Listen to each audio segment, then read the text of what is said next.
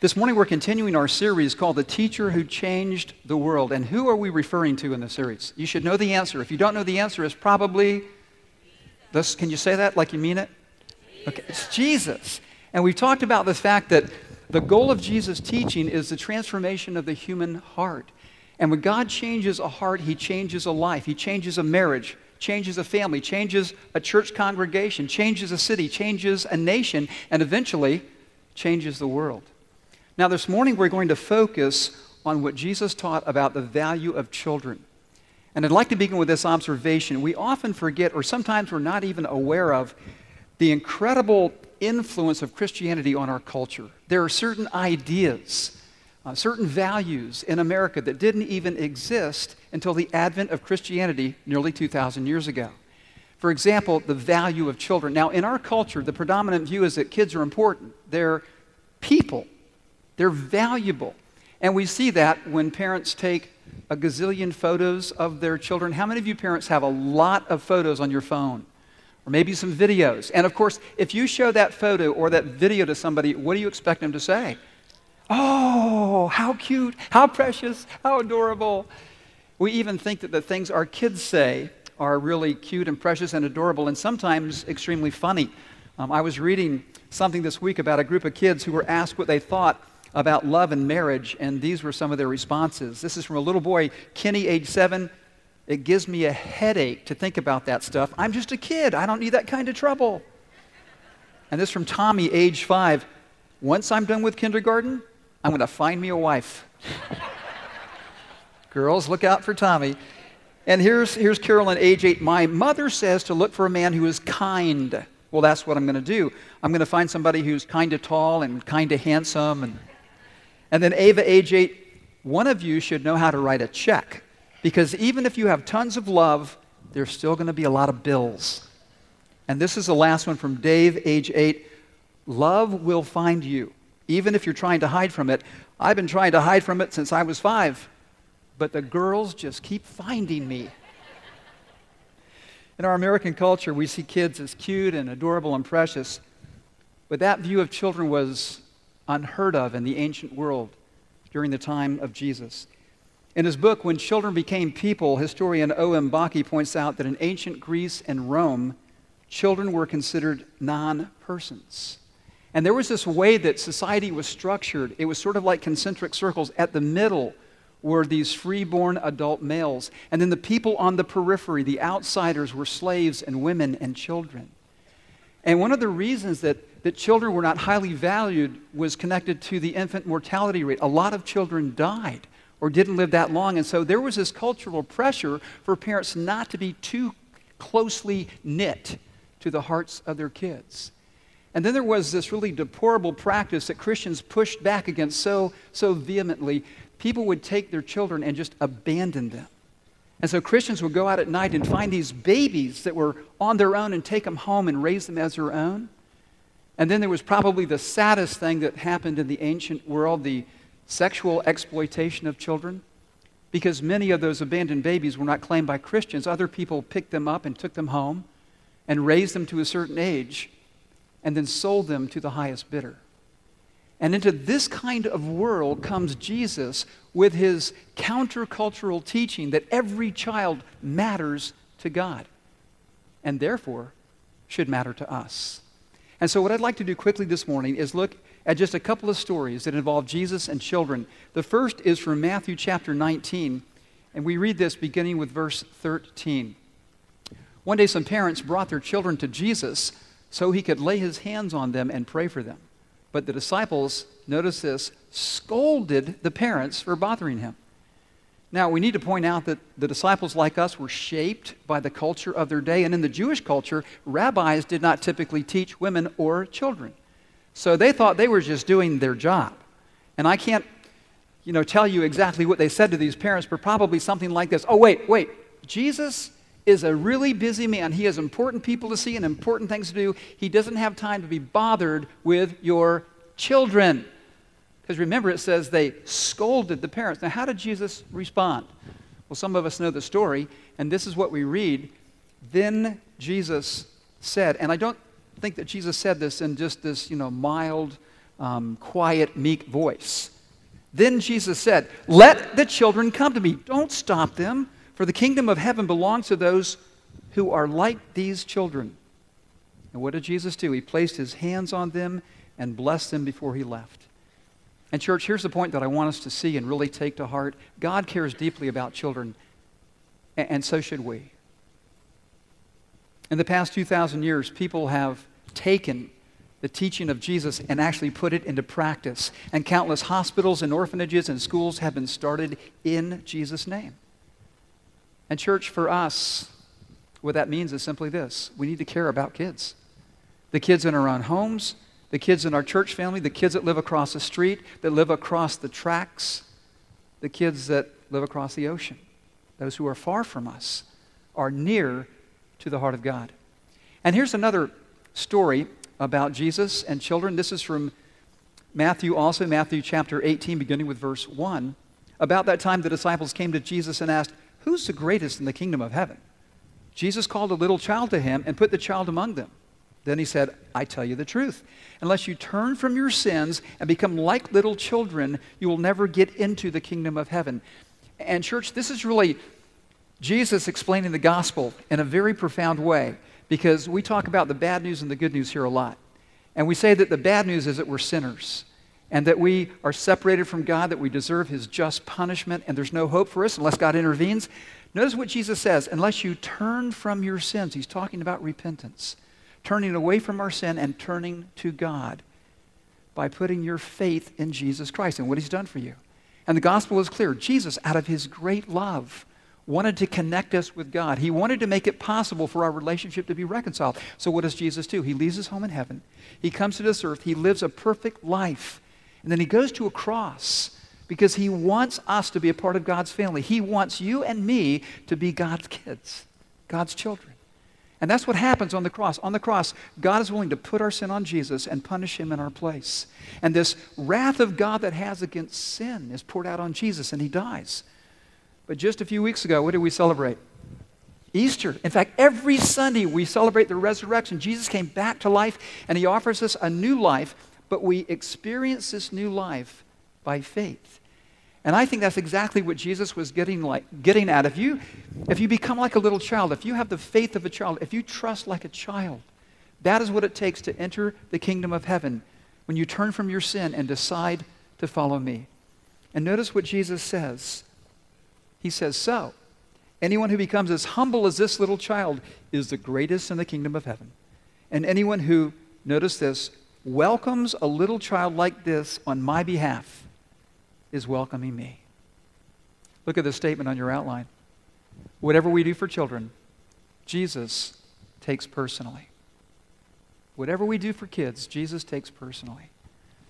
This morning, I'd like to introduce a couple, in fact, an entire family, the Hernandez family, because when I think of this statement, what we do for children, Jesus takes personally, they come to mind because they have been investing their lives in rescuing children and giving them a hope and a future.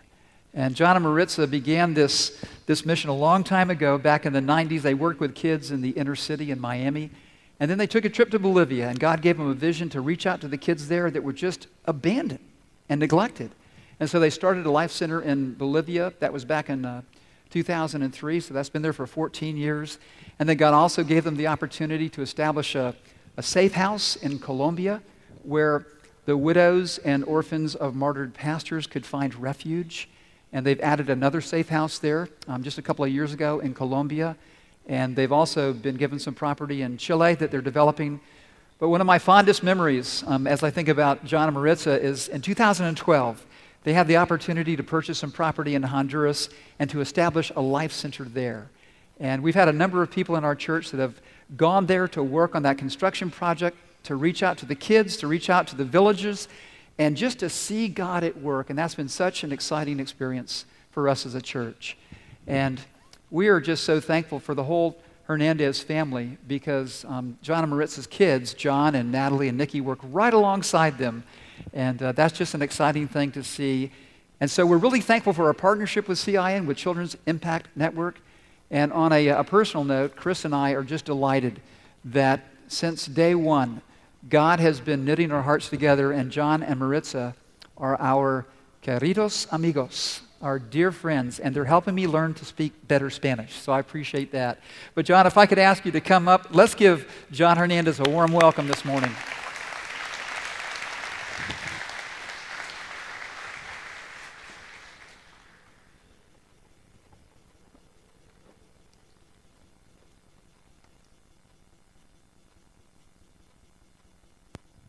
Sorry about that. I left the microphone.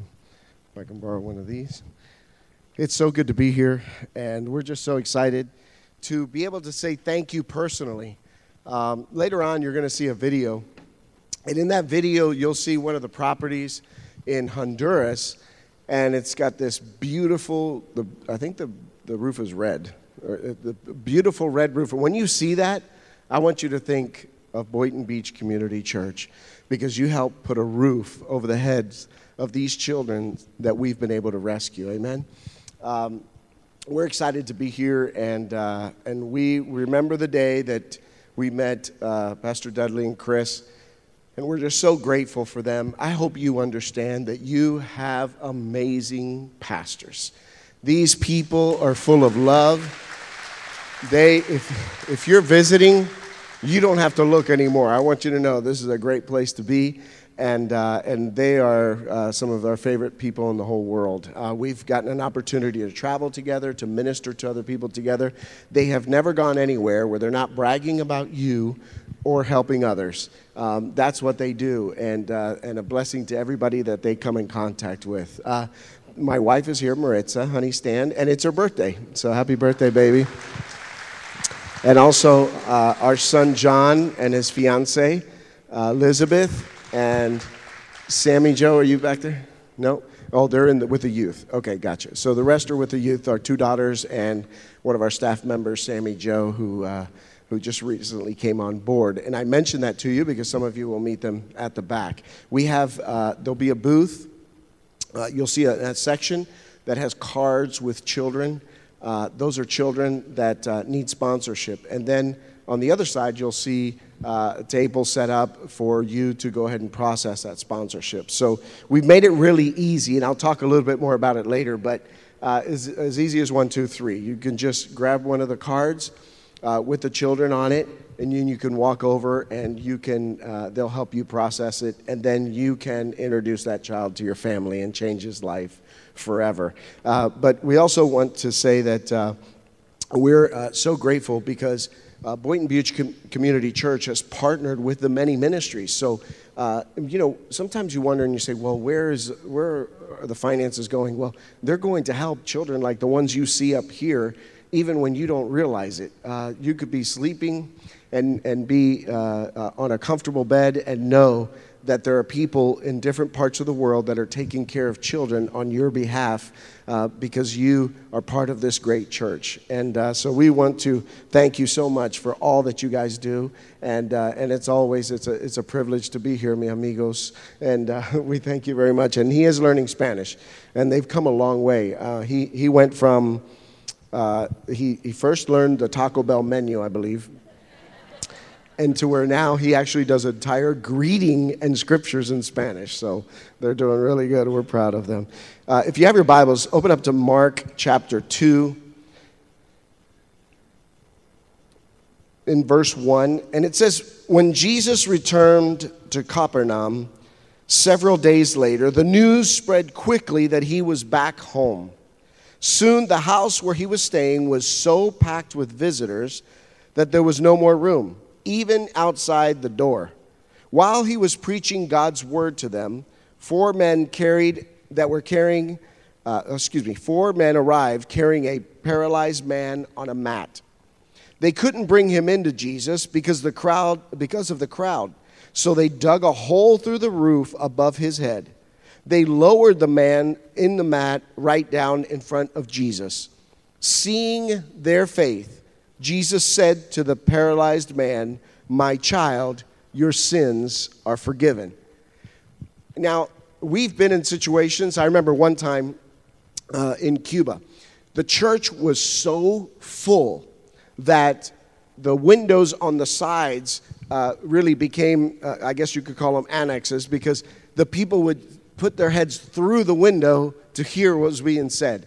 Everything was full, aisles were full, chairs were full, there was nowhere else. And then there were some in the back outside the door that some could hear. If they were too far away, people would shout out what was being said so that they could hear as well.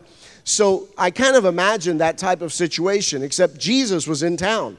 And so this house is completely full, and here come 4 men with a friend. And they come to this house because they heard Jesus was there. And so they bring Jesus, or their friend, to Jesus, and when they realize they can't get in, they get creative. They realized really they didn't want any excuses. They wanted their friend to be made well. And so they got up on the roof, and I hope they had their credit cards with them or a check, because they opened a hole in this man's, whoever's house it was, his home, and lowered the paralytic man down to where Jesus was. Now Jesus, seeing their faith.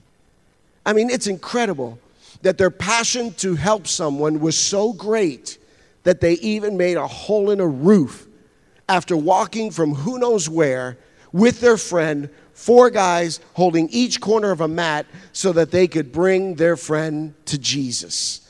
Now, seeing their faith. I remember when we were young in ministry, we were in the inner cities, and we were trying to teach these kids about faith. And I remember one time we went to a youth retreat, and I think it was a Friday night, and it was raining.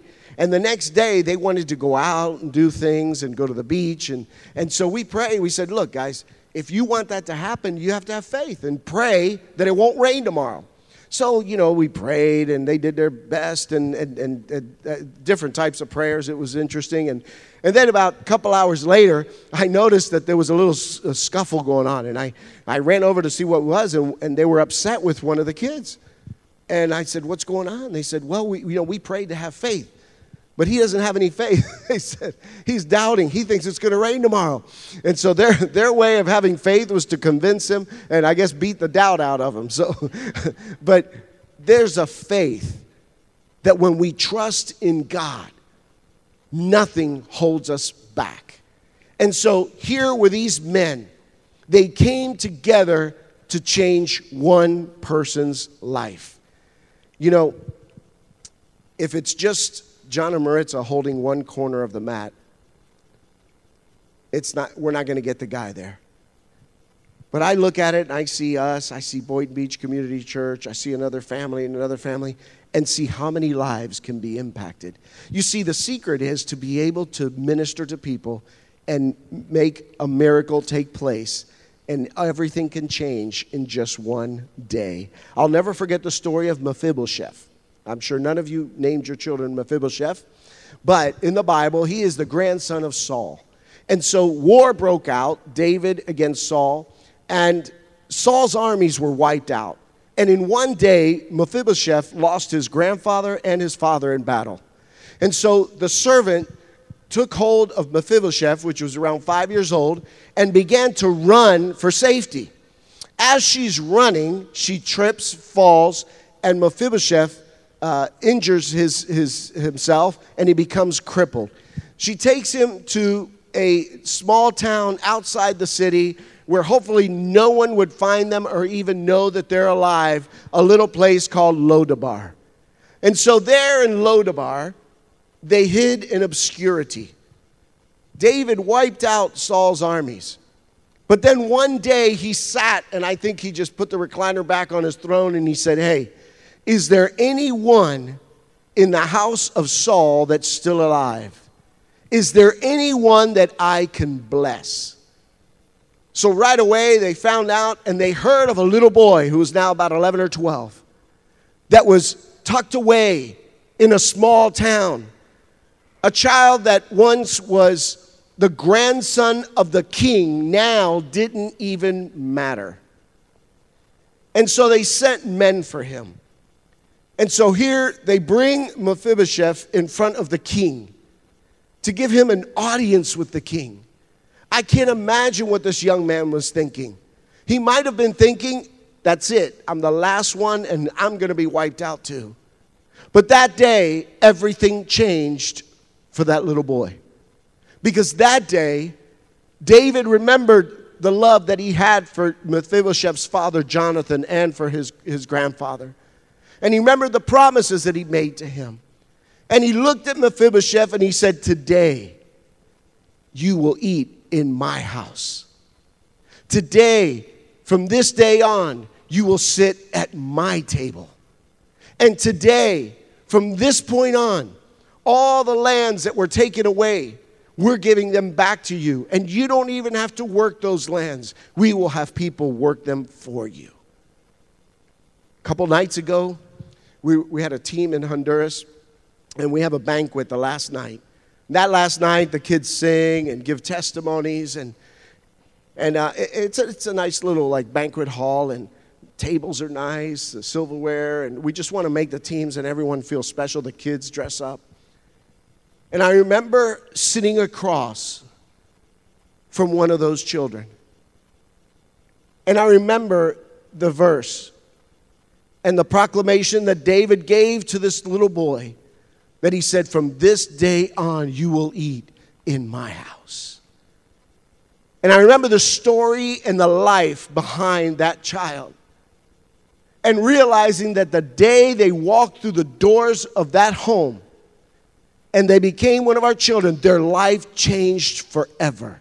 In one day, everything changed. Now they had a hope. Now they had a future. And God made it happen in just an instant. Today, there's a challenge before us.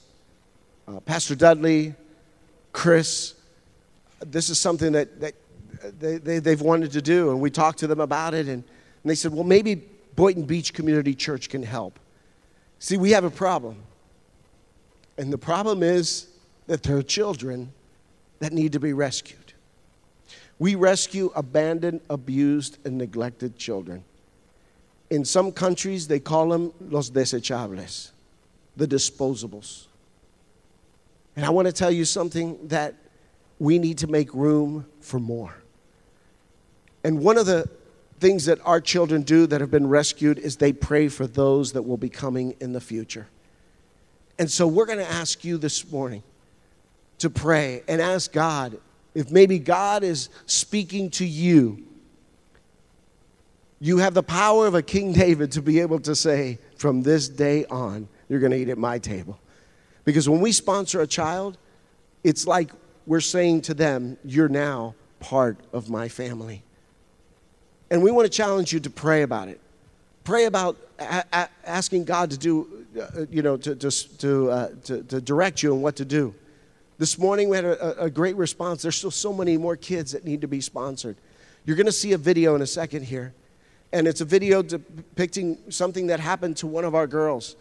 Well, in reality, it's happened to a couple of our girls and a lot of our boys.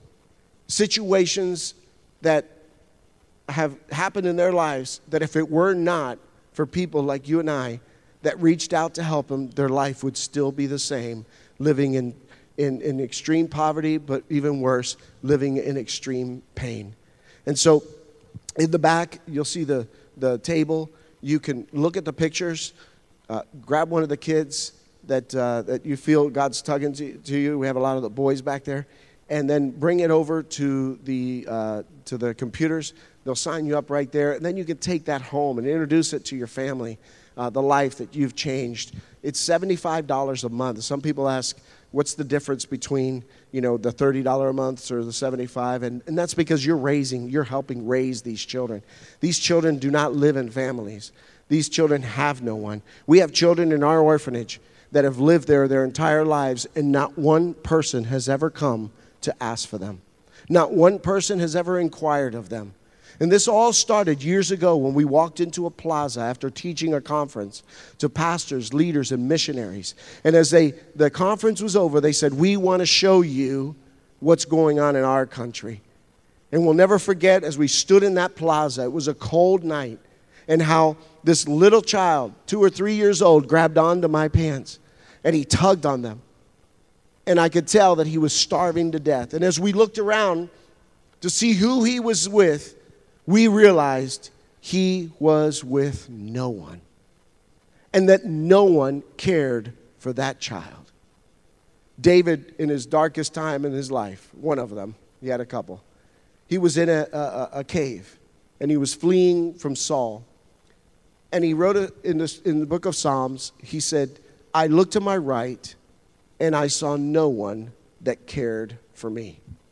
No one that took notice of me. And I can tell you there are kids all over the world that are in that same situation. That they see themselves and they say, does anyone matter? But that's where we come in as Christians. And we want them to know that the most important thing, more important than them getting into a new house, is that Jesus matters. And when those 4 men got together and each grabbed a corner of that mat and brought their friend to Jesus, his life changed. They knew exactly where to bring him, and they knew exactly what he needed. And today we're asking you to pray and consider sponsoring one of these children. You're going to see a video now. You'll see it's a true life story of something that happened of one of our kids, but it represents many of the children and what they have gone through. May the Lord bless you.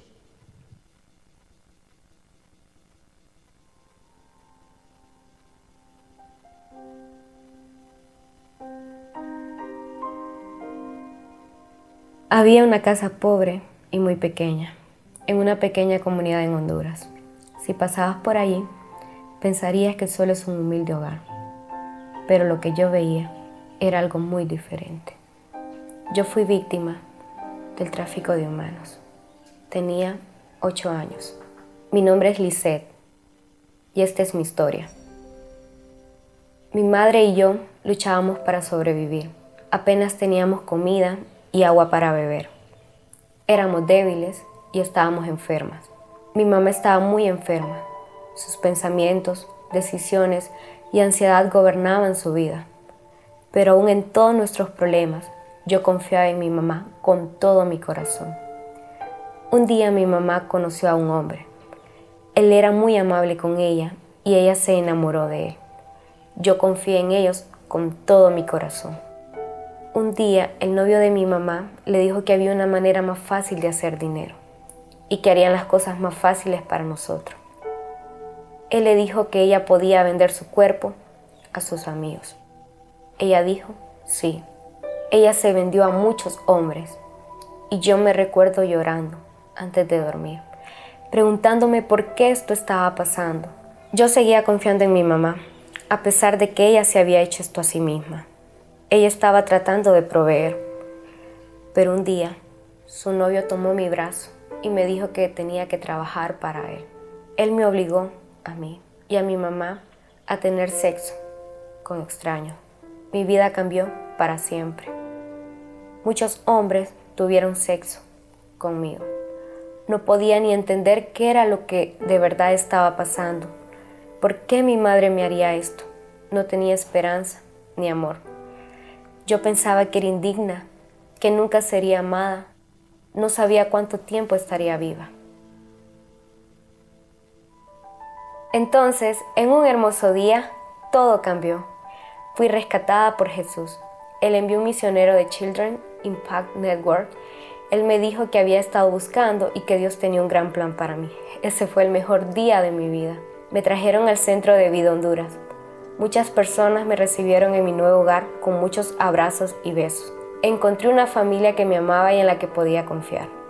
Ellos me enseñaron el amor de Jesús. Él me hizo nueva y yo me sentía renovada. Dios cambió mi vida. Tal vez tuve una vida horrible, pero Jesús cambió todo. Ahora tengo esperanza, tengo un futuro. Dios está escribiendo el resto de mi historia y me siento orgullosa de llamarlo mi Padre. Por favor, ora por los niños que aún no han sido rescatados. Hay muchos otros como yo que necesitan ser encontrados. Tú puedes hacer una diferencia hoy.